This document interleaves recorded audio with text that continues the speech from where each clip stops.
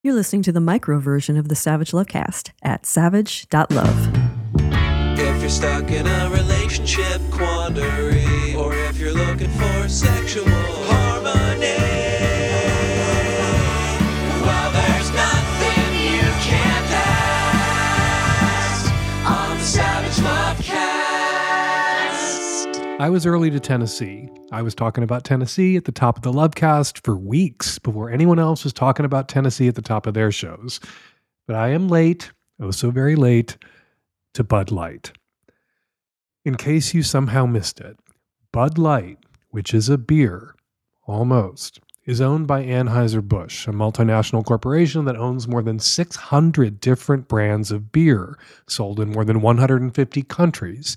And as of last month, Anheuser-Busch was worth more than $128 billion, which makes Anheuser-Busch the 96th most valuable company in the world by market cap, although recently their stock did take a bit of a dip, dropped a few percentage points before bouncing right back.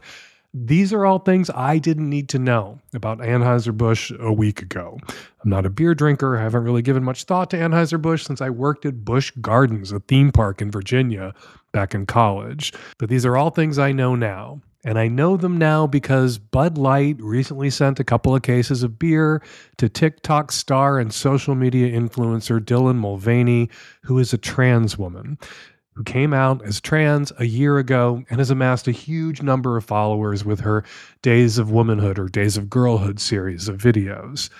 To celebrate her first transiversary, which is what my trans friends used to call it, not sure if that's what trans folks are calling it now, but to celebrate Dylan's first transiversary, Bud Light put Mulvaney's face on a few cans of beer, sent a case or two to Dylan, along with, I'm going to guess, a check, which is fine. We have sponsors. I read ads. We get checks. Anyway, Bud Light got what it wanted. Dylan made a video drinking a can of Bud Light with her face on it, shared that video with her 10 million followers. The theory being that people who love Dylan might be inclined the next time they go out to order a Bud Light instead of a beer after seeing Dylan drinking one with her face on it. Now, usually Bud Light advertises during big annual sporting events like the Super Bowl, and as it turned out, Dylan's transiversary fell at the same time as a big annual sports event, which created an opportunity for a little trans promotion, a little cross promotion. Hi! Impressive carrying skills, right? I got some Bud Lights for us. So, I kept hearing about this thing called March Madness, and I thought we were all just having a hectic month, but it turns out it has something to do with sports. And I'm not sure exactly which sport, but either way, it's a cause to celebrate.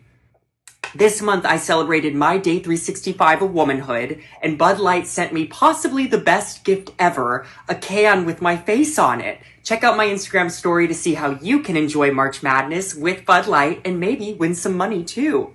Okay, so Mulvaney is not everyone's cup of HRT. And being a famous trans woman in the United States circa 2023, she of course has haters, lots of haters.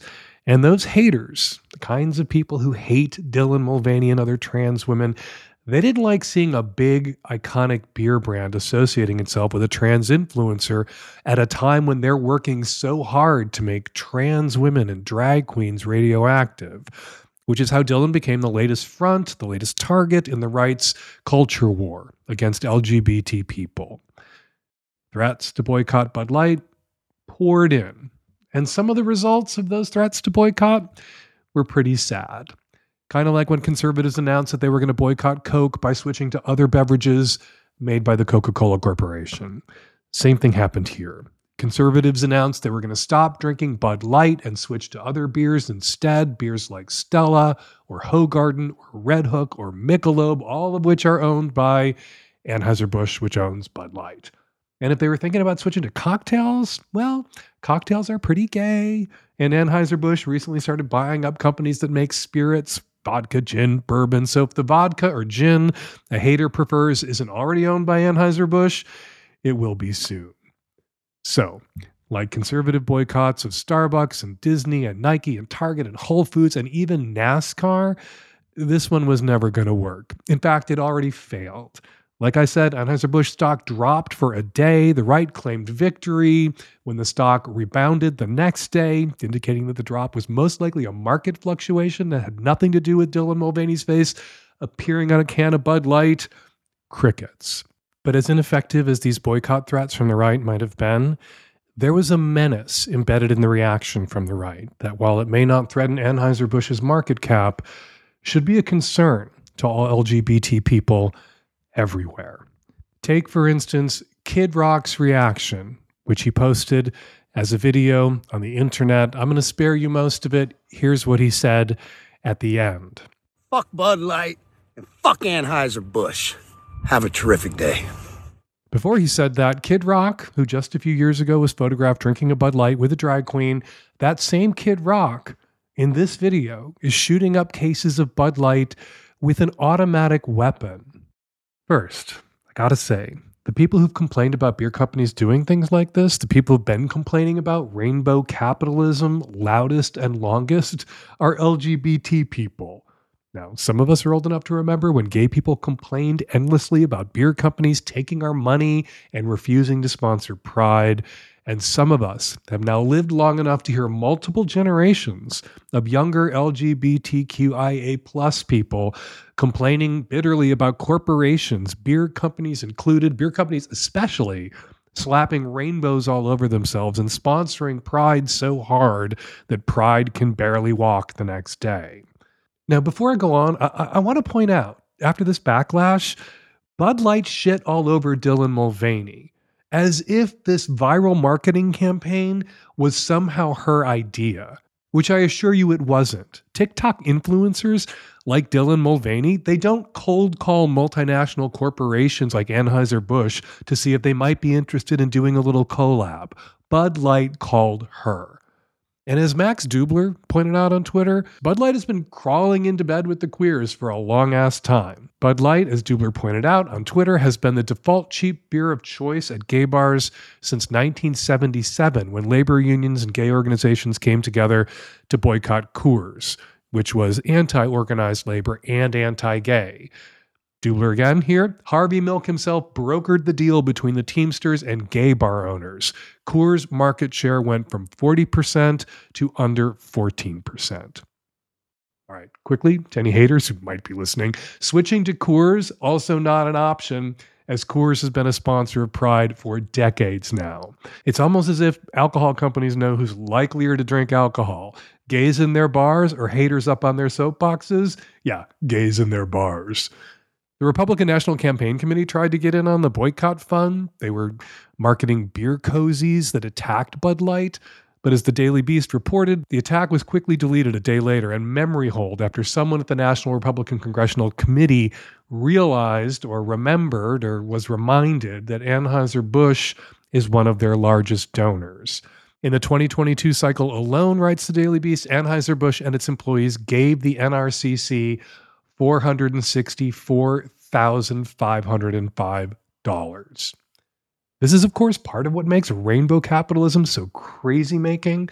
There's all this pride branding by multi-billion-dollar international corporations like Anheuser-Busch. They want our money, so they sponsor a pride parade here. They slap Dylan Mulvaney's face on a can there, in the hopes that when we pour beer down our throats, we'll pour their beer down our throats. And then they turn around and send money, way more money, including some of our money, to politicians who would like to kick our teeth down our throats. So as laughably unsuccessful as the boycott of Bud Light, of Anheuser-Busch already is, and as homeless as cheap beer drinkers are gonna be, I promise you every brand of cheap beer you can name has sponsored Pride or is owned by a company whose other brands have sponsored Pride. This call for a boycott and this backlash against Bud Light, it's hitting differently now than the Nike or Coke or Disney threats of boycotts and backlash. It feels different. It feels worse. It feels more ominous.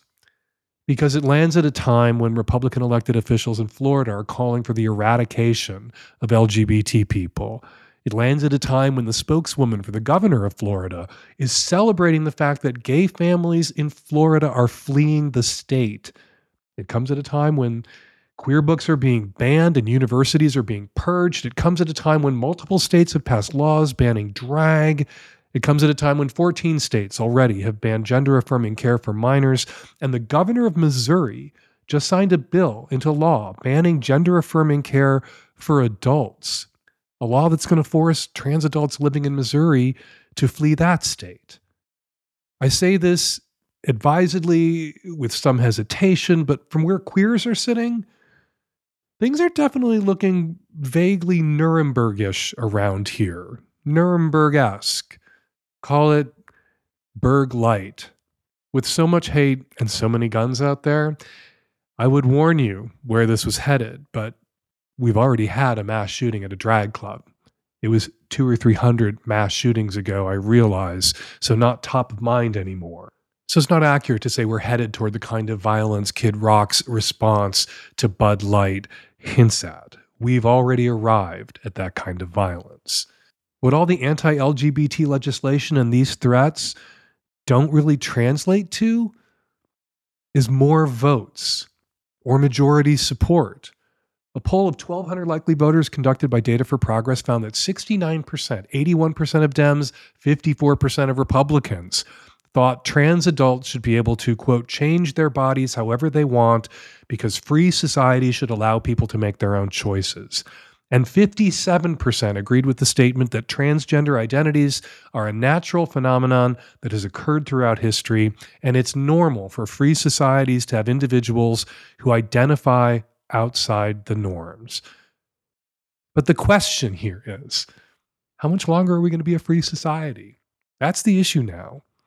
Because if the Republican Party, as currently constituted, is dedicated to anything, it's dedicated to establishing minority rule in this country.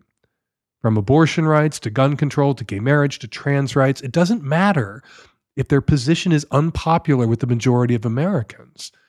If they can finish seizing power, if they can destroy democracy in America, which is their all but stated goal, it won't matter what the majority of people think should be allowed in a free society because we won't be living in one of those anymore.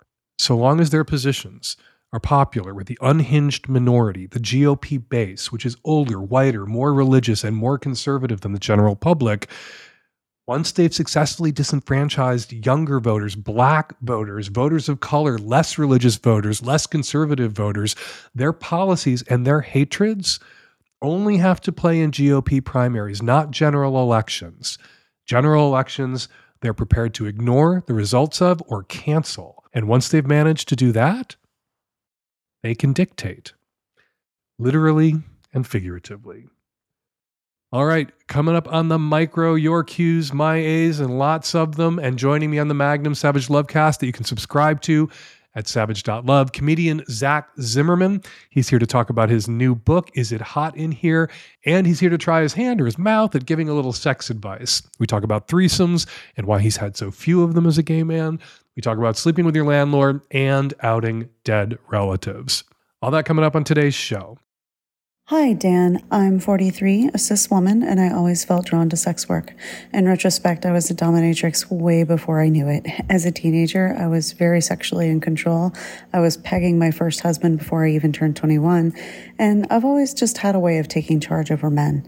I became a stripper in my mid-20s, and I did that for 7 years, but it got pretty toxic, so I quit that. For a while, I worked as a dom at a lovely little dungeon, and that was the happiest and most fulfilled I have ever been at work. I loved being a pro dom, but the dungeon got shut down, and I didn't know how to pursue it after that, so I dropped it. I did other stuff, got married. I'm now a mom with 2 little kids, and I got through the pandemic, and now my kids are in public school, and I actually have some time, and I forget what inspired me to go for it, but about 6 weeks ago, I created a Twitter profile and a Cash App and started putting content on clip sites and also doing phone domination. I've had 2 Skype sessions that went very well, and I think I'm off to an okay start at being a pro dominatrix again. I do have a couple of guys here in my city who want to do in-person sessions, and I have no idea how to make that work because there's not a dungeon here. I guess we could rent a hotel room? Is that how it's typically done? Or is there another solution I don't know about? I don't want to go to anyone else's house, and I'm for damn sure not bringing random subs into my house where my kids live. Also, holy shit, fetish gear has gotten expensive. I know I should be getting subs to buy all this stuff for me, but it's really hard to stand out from the army of young, hot financial doms on Twitter, especially when I am clearly middle-aged. I look good and I take care of myself, but I don't look 20 anymore. I think I'm set up to be a better dom now than I was at 27. I have a lot more confidence and a lot more life experience with men and psychology, but nobody can see that when they're just scrolling through findoms on Twitter. How can I, as an older dominatrix just starting over, make myself stand out? Also, I've been approached by a local sub who can't afford sessions, but who agreed to appear in content videos with me. Who should pay for the hotel room we shoot in if that happens? I really want to focus on financial domination, but I have a whole lot of other kinks I'm really enjoying exploring in this way. My husband is vanilla, but we've done ethical non-monogamy from the very beginning, and he loves that I'm having this kind of awakening or whatever the hell is going on. I do worry that all of this is a weird midlife crisis, and in another year I'm going to be embarrassed at having all these videos out there on clip sites, but on the other hand, I do really need to make some money, and I'm having fun at this for now. Is the whole thing stupid? Am I too old to be getting into this? And if not, does anyone have advice for someone starting out at middle age?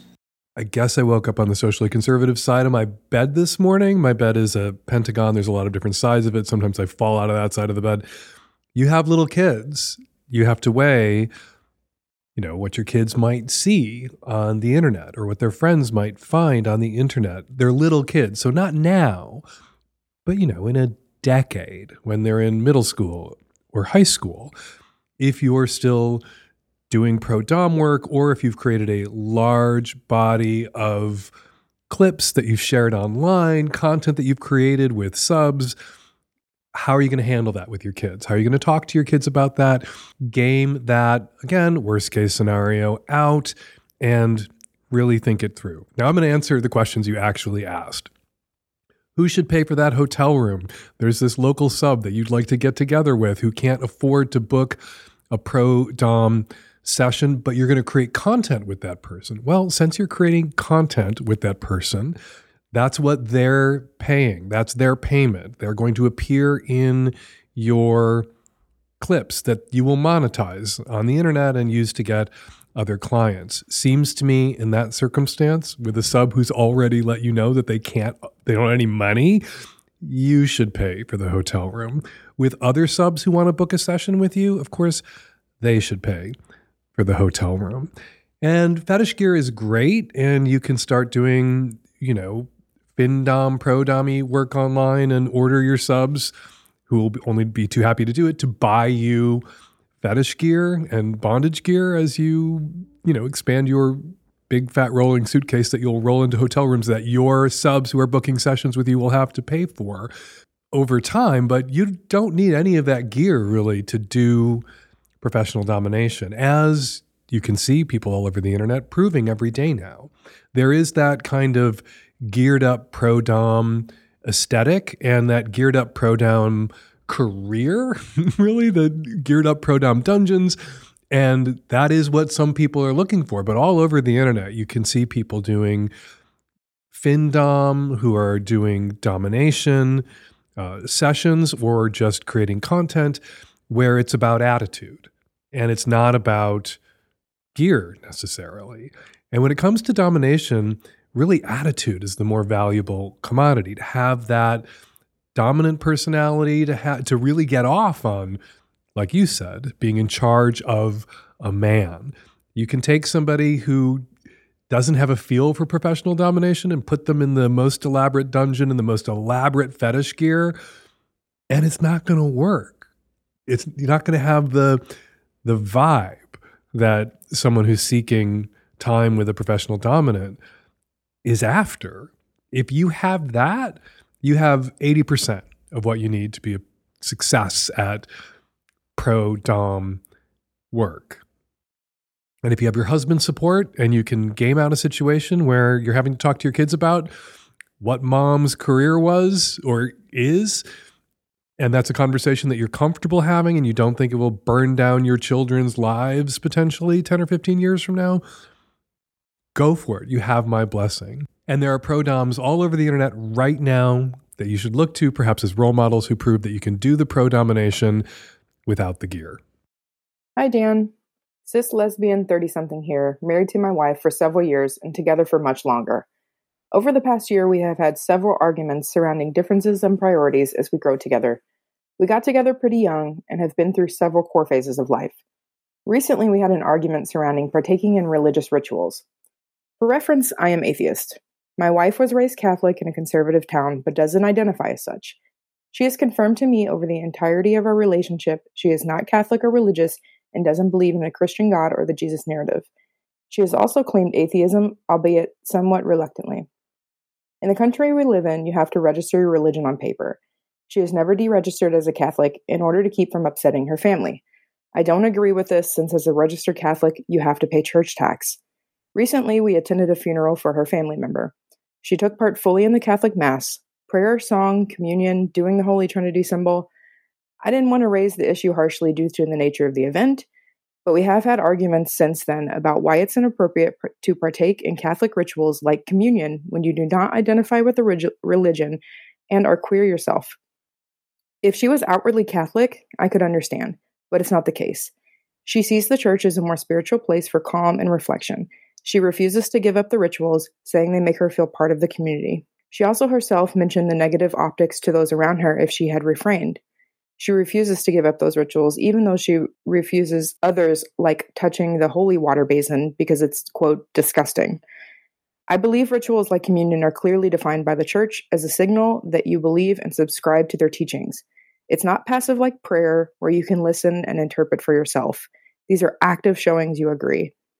I don't agree with my wife that she herself can redefine something like communion so that it whitewashes the hatred of the Catholic Church. I compare this to Southerners in the U.S. claiming that the Confederate flag is only about Southern pride in their community and not racism. How should I deal with this? I think there is an overarching issue of conflict avoidance, something my wife and her family know well about. It is upsetting to me that someone I love so dearly and is queer themselves can be so lacking of self-criticism and apathetic to hypocrisy. Should I just turn a blind eye to all of this? Is it that big of a deal? How do I make my wife see that taking part in these Catholic rituals is actually subscribing to the religion and harmful as a non-Catholic queer person? I am your wife. My mother was dying in the hospital. I ran and got her a priest. The priest performed last rites. I said the prayers with my mother as she lay dying because it meant something to her. I had my son baptized because my family was so great about the gay stuff. My family was so loving and supportive and embraced me and my boyfriends and then my husband and then our kid that it was not a lot for us to give, not a lot for us to do to be good about stuff that meant something to them, that was important to them. It was important to my mother, the Catholic, that her grandson be baptized. So we went home and got our kid baptized. So I may be the wrong person to answer this question because I am 1,000% on your wife's side here. If going through the motions, not believing one goddamn thing about it, but the rituals makes her feel calm, centered, connected in the same way that going through those, I don't go to mass, I don't go to church. I sometimes slip into churches and I will sit in quiet contemplation in a church. And if I am at a mass, at a funeral, at a wedding, with my family, I don't sit there on my ass very performatively when everybody else is standing or kneeling just to be a dick. I jump up, I jump down, I kneel, I say the prayers that I learned to say when I was a kid with everybody else, not to feel connected to an imaginary sky friend that I do not believe in, but to feel connected to my family, some of whom believe, some of whom don't, just like me, and to feel connected to the generations of my family. I identify culturally as a Catholic. I have lots of Jewish friends who eat bacon and don't think there's a Messiah coming and don't believe in God, who get together for Rosh Hashanah, for Yom Kippur. What are they doing? They are affirming their cultural identity as Jews. They are feeling connected to the generations of their families that performed these same rituals. And it's that performance of them and that connection, that's not a false idol. That's not to believe in some harmful bullshit. That's to believe in a kind of generational connection that it's really hard sometimes to feel or connect to in any other way. Saying the Our Father with my mother as my mother was dying. My mother and I was there. We said that same prayer with her father. Her father said that same prayer with his father. And it was just a way of feeling grounded. Look, if you have to be registered as a Catholic where you live and you pay taxes to the Catholic Church, I can understand deregistering. I could also understand if it's important to your wife to maintain this connection with her family who didn't bar you at the church door when you showed up for the fucking funeral where you watched your wife go through the Catholic motions. They obviously accept you. If it's important to her family for her to be still registered as a Catholic until they're all fucking dead and then she can deregister and stop paying the tax, don't create conflict in your marriage and in your wife's family needlessly. Don't create conflict because you just want to be a pedantic, persecuting bitch about it. I'm sorry. Like, I'm with you. I don't believe in any of this shit. I think religion is terrible. I agree with Christopher Hitchens. God ruins everything. I agree.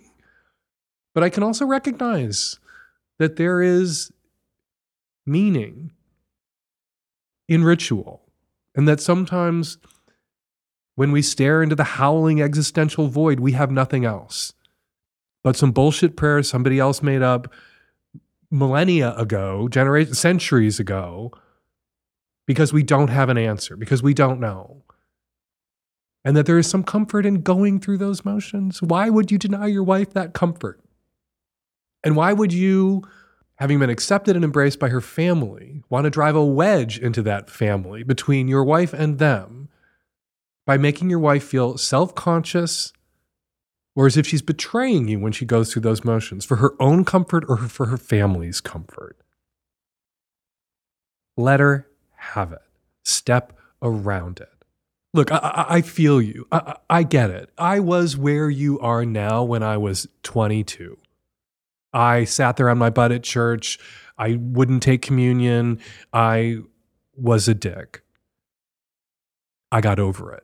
And, you know, I really do thank my Jewish friends that I got to know in my mid-20s for helping me get over it, for modeling for me, embracing your cultural identity as a Jew, which allowed me to embrace my cultural identity as a Catholic and pull the stick out of my ass and not make my mother's last moments about me performing for her one last time that I reject Catholicism and all of its works, but by embracing what was meaningful to her, and it was meaningful to me in that moment because it was meaningful to her. It was something that I could do for her. I didn't have to write a check to the Catholic Church. That would annoy me every goddamn day. Maybe your wife could, in penance, which is a very Catholic thing, write a check to some organization that you approve of in the same amount as whatever it is that she's paying to the church in church tax every year. But you've got to grow up like I had to grow up. Grow up about this. Let your wife have what she needs, what works for her. And you can think what you think about it. And if she asks you what you think about it, you can share that with her. But you have to stop pounding her about this. Her family beat the Catholicism into her. Okay. My family beat the Catholicism into me. You are not there to beat the Catholicism out of her. You want proof? I think Helix mattresses are the best mattresses. I just bought another one. That means there's now a Helix mattress in every bedroom in our house. Because when you're poly, you may not get to sleep with your favorite person every night, but you can sleep on your favorite mattress every night. Helix Sleep is a premium mattress brand that provides tailored mattresses based on your unique sleep preferences. The Helix Sleep lineup offers 14 unique mattresses, including a collection of luxury models, a mattress for big and tall sleepers, and even a mattress made just for kids. So, how will you know which Helix mattress works best for you, your body, and your polycule? Take the Helix sleep quiz and find your perfect mattress or mattresses in under 2 minutes. And your personalized mattress will be shipped straight to your door, free of charge. We got another Midnight Lux model because we wanted medium firmness. We tend to thrash around a little bit at night, and these mattresses, such an improvement over our old mattresses. Helix knows there's no better way to test out a new mattress than by sleeping on it in your own home. That's why they offer a 100-night sleep trial. You can try out your new Helix mattress, see how your body adjusts, and if you decide it's not the best fit, you're welcome to return it for a full refund. Plus, Helix mattresses are American-made and come with a 10 to 15-year warranty, depending on the model. And remember, you get a 100-night sleep trial. If you don't love it, and I know you will, but if you don't, they will pick it up for you and give you a full refund. Helix is offering 20% off all mattress orders and 2 free pillows for my listeners. I got my free pillows with my new mattress. Go and get yours. Go to helixsleep.com/Savage for 20% off your new mattress, your 2 free pillows. This is their best offer yet. It won't last long. With Helix, better sleep, whichever bedroom you're sleeping in tonight, starts now. Hey, Dan, I have a question about building a long-term poly relationship with my wife. We've been together for 7 years now. We have a fantastic sex life, we communicate well, and we are compatible in the day-to-day of raising our kids. We are newly exploring poly. She has had a couple of one-offs, no sex, and is developing an emotional and potentially physical relationship with somebody across the country. In fact, she is there now for her first solo time. There'll be a lot of intimacy, but no sex yet. While we've had some bumps getting here, I am very supportive of her. We both would say that the hard work of getting a relationship ready to open has made us stronger and much closer as a couple. One last piece of context. I was the one who brought up E&M when we first got together. I was not successful at monogamy in many of my past relationships. She was open to the idea because she views this as building community that might have some intimacy. Now that we are ankle deep in poly, I am finding that I have zero interest in dating. I am fortunate to be very happy in my relationship with my wife, and the rest of my life is appropriately challenging and enriching. In other words, there is nothing I want to give less time to, and more importantly, I don't want to take emotional and physical energy away from what I have with my wife. I still have crazy NRE for her. Here's my question. Is it a problem that we are out of sync and getting even more so? I'm feeling pressure from our therapist and our online community to date. The message is that this will cause long-term problems. My wife is supportive of my choices, but if I press her, she's worried as well. She wants our relationship to stay strong for years to come. When I look in the mirror, I don't see a slowly budding poly. I see someone who is, for once in their life, happily mono. How do we navigate this? Do I need to take one for the team and date? I don't want to ask my wife to stop dating. Is the solution that we just make sure that we have good communication? What are the possible pitfalls? The only possible pitfall I see here is your wife gradually becoming accustomed to a kind of one-sided open relationship where she has other sex partners that she has intimate connections with, that she's, off seeing one right now. She's promised you, I guess, I'm inferring that this isn't going to be a trip where they have sex, where they consummate this relationship, but that's on the near horizon. And if your wife, and you're not interested in dating or fucking anybody else, and I don't know if this went on for years like this, where your wife had other partners, where your wife had other relationships, concurrent, committed, intimate, sexual, romantic relationships with you and other men, and you just had her and wanted no one else, and then eventually you changed your mind and you did want someone else, would your wife, after having grown accustomed to this one-sided open relationship, object to you wanting to see somebody else now? I think the chances of that happening are really low. And so you shouldn't worry about it. That's literally, besides the normal pitfalls of all relationships, open or closed, poly or DADT or whatever, there's always potential pitfalls in all relationships, but I don't see any pitfalls specific to this circumstance where you guys are both doing what feels right for you as individuals while you're in this relationship with each other. You shouldn't have to go out and ring that bell, go find somebody else to fuck just because she's out ringing that bell. I think your therapist is wrong to pressure you to go date someone else now just because your wife is. And I think your online community is doing that thing that sometimes people who are actually in open or poly relationships do, but certainly a lot of people outside open and poly relationships sometimes do. And when we're talking about an online community, I sometimes wonder when you get into one of those poly online communities, how many people in there are LARPing or cosplaying poly as opposed to having any real world lived experience with poly. Sometimes people project their own shit onto people who are doing poly a little differently than they're doing it. Sometimes people say, I wouldn't be happy if my wife was getting it from someone else and I wasn't at the same time getting it and as much of it from someone else as she's getting it and as much of it from someone else. But that's not your shit. It's not your problem. What works for you as individuals? What works for you as a couple? If what works for you right now is your wife is pursuing another relationship and you feel no need at the moment to, I don't know, trawl the apps or get out there and beat the bushes seeking another sex partner or romantic partner for yourself, all right, you don't have to. You're both happy. That's what matters. And other people's ideas of what's fair or equitable, they don't create obligations for you or for your wife. What works, works. This is what's working now. If you leave the house tomorrow and you run into somebody and there's that spark and you want to see them, you can. You're not under any obligation to get out there and force that or seek that out if it's not what you want right now. Is that you being mono?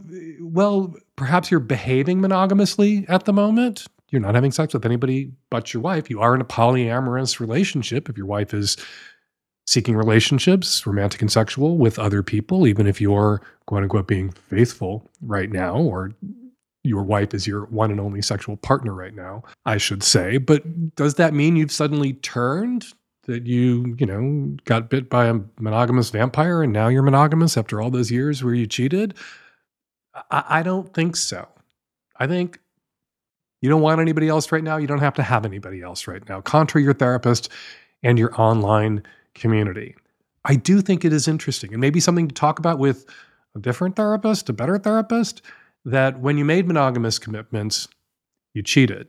Now that you have a non-monogamous commitment, there's less desire or urgency to go have sex with somebody else. That could mean something, or that could mean nothing. It could be that when you made monogamous commitments, you had to assert your individuality or your zone of erotic autonomy, or you'd made a monogamous commitment to the wrong person and you had to transgress. And now that that transgression, if that's what it was for you, is allowed, it's less alluring and you feel less urgency to act on it. But you're still allowed to act on it if you should ever feel the urge. And I can't imagine your wife is going to have a problem with that if and when that moment comes. But if she does have a problem with it, if this is the pitfall that you wind up falling into and I was wrong, well, definitely give me a call and we will talk about it further. This episode of the Savage Lovecast is brought to you by Squarespace. Please don't tell me you're using Facebook as your website. I don't want to hear that from you, baby. If you're putting yourself out there, you just got to have your own website. And if you use Squarespace to set it up, it'll look great and you'll be loaded up with some serious bells and whistles. For instance, you can create pro-level videos easily. The Squarespace Video Studio app helps you make and share engaging videos to sell your story, grow your audience, and drive sales if you're trying to make a buck. You can display posts from your social profiles on your website, automatically push website content to your favorite social media channels so your followers can share it too. Squarespace is super handy with email campaigns and analytics too. It's like having a tech-savvy business partner, but with zero drama. Head on over to squarespace.com/savage for a free trial. And when you're ready to launch, Use the offer code SAVAGE to save 10% off your first purchase of a website or domain. That's squarespace.com/savage and use the offer code SAVAGE. Hi, Dan. I am a 30-year-old female calling from the Midwest. I have been with my husband for 11 years now. And recently, a couple months ago, we started an OnlyFans, and we have been having the best sex of our lives, having a good time, shooting content, and it's been a lot of fun. So we have a couple friend who have also done the same thing. They just started their OnlyFans as well, and we are super close with them. Like, we've went on vacation together before, and they come over for game nights often. So we've kind of joked about / talked about potentially collabing, and I am a little terrified as I've never experimented with other females, and I'm a little nervous about that. I've always been curious, but I've just never been able to pull the trigger and actually do it. I've had a couple opportunities, but I got too scared and didn't do it. My husband is very open to us collabing. I mean, it was really his idea. He's like, yeah, you guys should collab. That'd be awesome. But I'm a little bit more timid and nervous. And because we are such good friends, I'm just worried that, my first girl on girl, experimentation is with someone who is such a good friend. And I don't want it to get awkward because we've been such good friends for a few years now, and we also work together, so we see each other often. So what happens if we try it and it's just totally awkward? I might be just too much in my head about it, but I think it would be fun at the same time. I just don't know what to do. When I was a kid, there were a lot of stories in the papers, with the collapse of the United States manufacturing base as we stopped making cars and we started importing more cars from Japan. That's how long ago this was. That there were fears that we would turn into a nation of people who were flipping burgers and serving burgers and ordering burgers from each other. And how did it turn out? Well, we're not a nation of burger flippers. Not that there's anything wrong with flipping burgers. I have flipped burgers in my time. We are a nation of OnlyFans pornographers. We are all porn stars now. We're not flipping burgers for each other. We're doing collabs with each other. What is going to happen when we reach peak? Everybody's got an OnlyFans. If everyone's making porn, who's going to buy that porn? Everybody can't be a burger flipper. Somebody's got to be a burger eater. That's what I started to think about as I listened to your call. What do you do? Well, I think you do the collab with your friends. You're worried it's going to be awkward, potentially awkward. If you do this collab, sex sometimes between friends, particularly when friends are also coworkers, yeah, that can, awkwardness, introducing sexual awkwardness. If it doesn't go well or you don't want to continue to do it and they do, that can have a downside. But you've backed yourself into a corner now where it's going to be awkward if you don't do this. So there's going to be awkwardness whether you do it or whether you don't. And it seems to me, given the choice between awkwardness do, awkwardness don't, where the do means getting laid and maybe having some content to share on OnlyFans and having some fun, and the don't means not having that content to share and not having that sexual fun, I would personally go with awkward do. Do the collab, make the porn with your friends. As ever, my advice when you fear awkwardness is to put that on the table. Say, hey, we are down to do this. It will be fun. We want it to be fun. Let's talk about, if we're doing it and you guys don't feel it, you have to be able to say you're not feeling it. We can call it off. We should be able to say the same thing. Each of us as an individual should be able to say that to the other three. And let's promise now that if there's some awkwardness, we're not going to let it destroy our friendship or our working relationship. We're going to power through it. We're going to be grown-ups, and we're going to remember why we all liked each other well enough to want to do a collab together in the first place and prioritize the friendship and the relationship over the porn we wanted to collab on together. That doesn't guarantee that if things are awkward, the awkwardness might not be so enormous that the relationships are negatively impact. But it makes it a lot less likely if things are awkward that the relationships will be permanently, irrevocably damaged somehow. Hi, Dan. I'm a 35-year-old straight cis male from Scandinavia, and I have an issue with my partner who I've been dating for a year. We have a fun, light-hearted relationship. We have shared passions and values and a great, playful sex life. However, I'm missing one important thing: being a slut. I have a job where I'm traveling internationally a lot. So over the years, I've developed the habit of hooking up with women on those trips, mostly through dating apps. These casual hookups make my weeks of being away from home more fun and more exciting. I love the tingle of serendipity and of casually fucking a person I'm never gonna see again. Now, when I met my new partner, I was very open with her about not wanting to give up this habit. So we made a deal. I was allowed to do whatever I wanted outside of the country where we live. Of course, the same rules apply to her, and since she doesn't travel as much as I do, she's allowed to hook up with people even in our city, which she has only done like once.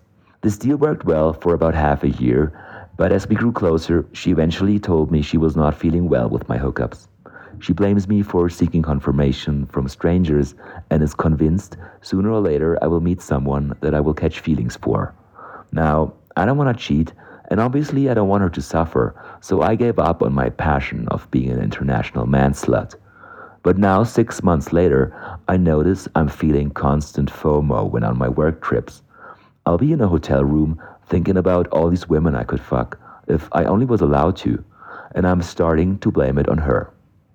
I've brought this topic up various times, and it hasn't helped. If anything, it has only made her more jealous. I have a long history of relationships that I ended when my urge to sleep with other women was getting too strong. However, this one means so much more to me. I can totally imagine spending my life with her, but I'm not sure I can if it means I will have to stay monogamous. My question is, do you see any way of convincing my otherwise super compatible partner that my sluttiness is no threat to our relationship? Or is this the admission price and I'll just have to swallow my FOMO? If so, how do I do that?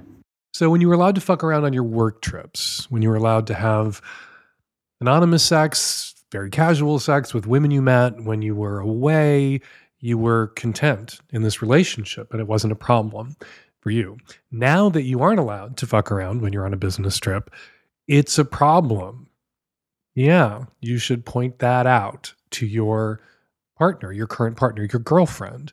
The threat to the relationship wasn't you getting to fuck around when you were traveling or her getting to fuck around when she was staying put, so things were fair. The threat to the relationship is that you're not allowed to fuck around. You were content in the relationship before. You're not content in the relationship now.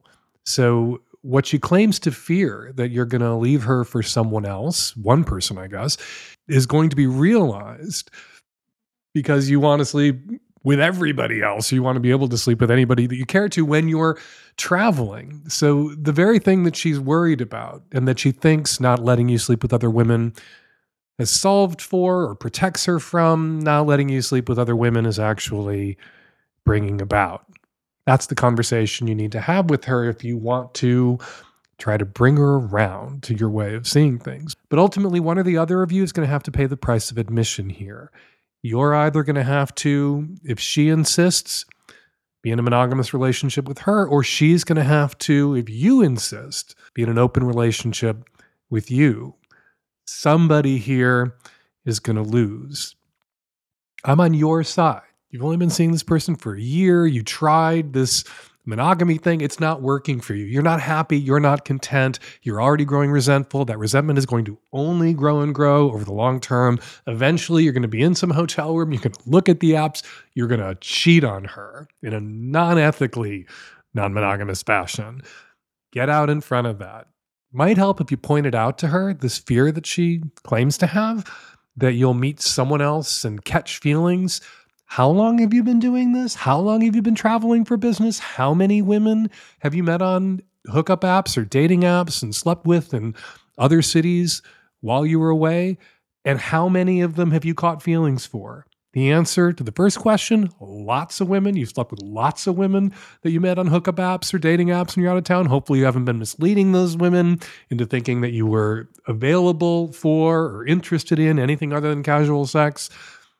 Lots. And how many have you fallen in love with? How many have you caught feelings for? None. None. Zero. The only person it seems you've caught feelings for in the last, I don't know, how many years, decade, is her. A non-casual, non-anonymous, or close to anonymous adjacent sex partner. So all of those other women out there that you might meet when you're away on business, not a threat to your relationship. The threat to your relationship right now, the conditions being set by your girlfriend. Point that out to her. Might bring her around, might not. Then you'll have to decide whether monogamy is the price of admission that you're willing to pay to be with her. And if it's not, you should end this relationship. Given everything that you've told me about who you are, it's, not much, given the call, given what I heard, why be with someone who isn't interested in a non-monogamous relationship? You have options beyond this woman. There are women out there who want what you want, who want the kind of relationship, want an open, non-monogamous relationship, which is probably the relationship model that would make you happier.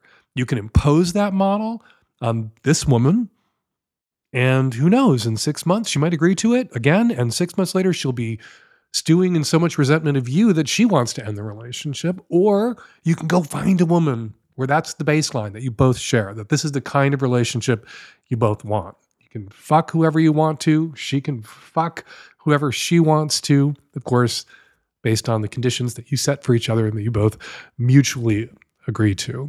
You've only been with this woman for a year, and it sounds to me like what you've discovered in that first 6 months and now in the second 6 months, in that year, those 12 months, look at me doing math, is that you're kind of, sort of, as much as you might like each other, you're kind of, sort of fundamentally sexually incompatible. And that's a good enough reason to end an otherwise lovely relationship. All right, before we get to this week's listener response calls, let's check in on the comments on last week's show at savage.love. Says Chris Mack, my heart goes out to the caller whose brother was just charged for child pornography. I can 100% relate. The guilt by association, the disbelief that someone you thought you knew so well could do something so terrible. I asked myself many times, how could I not know how messed up this person was? Your advice, Dan, to find a therapist was spot on, but I would add specifically to seek out a certified sex therapist to talk through how this is impacting the caller's life. Says Rose Princess Cat, this is for the caller thinking of making an OnlyFans. There is a reason it's called sex work. It is work. I've been an in-person sex worker for 5 years, and even with my already existing fan base and hundreds of shoots already in my archive, I'm only making about $800 a month on OnlyFans, and that's before expenses and taxes. Take home, probably half that. And that puts me in the top 12% of creators. This is not to tell the caller not to do it, but just to put a reality check on the ease of doing it. It's not as simple as snap, dick pic, profit. And finally, Andrew says, for the caller who wondered why searching porn sites for boy pussy returns results of cis gay men instead of trans men, doesn't it make more sense, if you want to see trans men in porn, to search for trans men? That would make more sense unless someone is going onto those porn sites looking for something to complain about. And it doesn't seem to me like any trans person in this country or queer person in this country or woman in this country should have to look that hard for things to complain about. There are lots of things to complain about, but lots of big things upset me, and that doesn't stop little things that upset me from, upsetting me. So that caller is entitled to be upset about cis gay men using the hashtag boy pussy on their porn if that upsets them. But that caller should also feel free to go find what they're looking for or claim that they're looking for by using the search term trans men instead. All right, thanks to everyone who commented on the show this week at savage.love. Read all your comments. Thank you. Please keep those comments coming. And thanks for posting about the show to your own social media accounts. We really appreciate that. And now something else we always appreciate, listener response calls. Hey, Dan, this is in regards to the trans woman who called who was feeling claustrophobic when going down on her partners.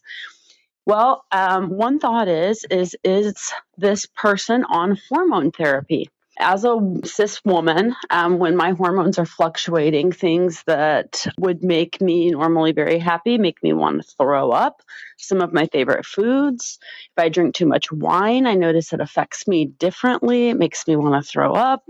Sometimes sucking dick. So that might be one thing that's going on. Hormones affect everything. And so first I would ask, is it a hormonal issue? Because it will ruin the mood sometimes. Hello, Dan. I'm calling regarding the father who was looking for advice for his uncircumcised son. He himself was circumcised.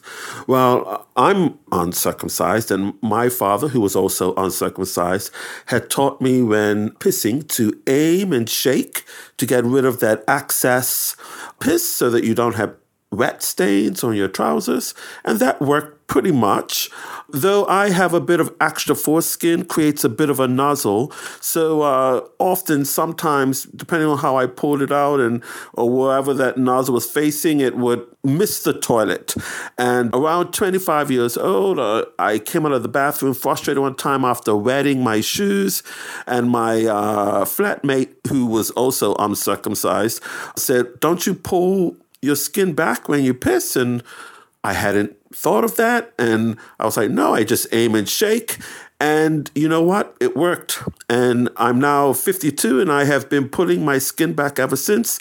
And I have not missed the toilet. So hopefully that advice would help that father who is advising his son. This is for the hot daddy in your last episode. As a bisexual guy in Alaska, I want to see him on OnlyFans. I think he should just cover his face, put on a little mask, maybe a Batman mask. I have no idea. Just don't flaunt who you are, cover up any tattoos, and enjoy. And we're going to leave it there. Got a question for next week's Lovecast or something to say about something I said on this week's Lovecast? You can always go to savage.love/askdan to record your question or comment. You can also use the voice memo app on your phone and email us your question or comment at q@savage.love, or you can call us and leave a message at 206-302-2064. Hump 2023 is right now touring North America. Go to humpfilmfest.com for cities, dates, showtimes, and tickets. And the best of Hump is touring Europe. Go to humpfilmfest.com/Europe for cities, dates, showtimes, and tickets. I will personally be hosting Hump screenings in Berlin this weekend. So if you're in Berlin this Friday and Saturday, April 21st and 22nd, join me at Movie Mento for screenings of some of my favorite Hump flicks from the last 17 years. Hump then heads to Amsterdam in May and Munich in June. Go to humpfilmfest.com/Europe for all the info you need and to get your tickets. Follow me on Instagram and Spoutable at Dan Savage, and I am still on Twitter at Fake Dan Savage. Follow Zach Zimmerman on Twitter at ZZZZ. And for all things Zach, check out his website, zach-zimmerman.com. The Savage Lovecast is produced every week by Nancy Hartunian, and me and the tech-savvy at-risk youth and Nancy will all be back at you next week for an installment of the Savage Lovecast. Thank you for downloading.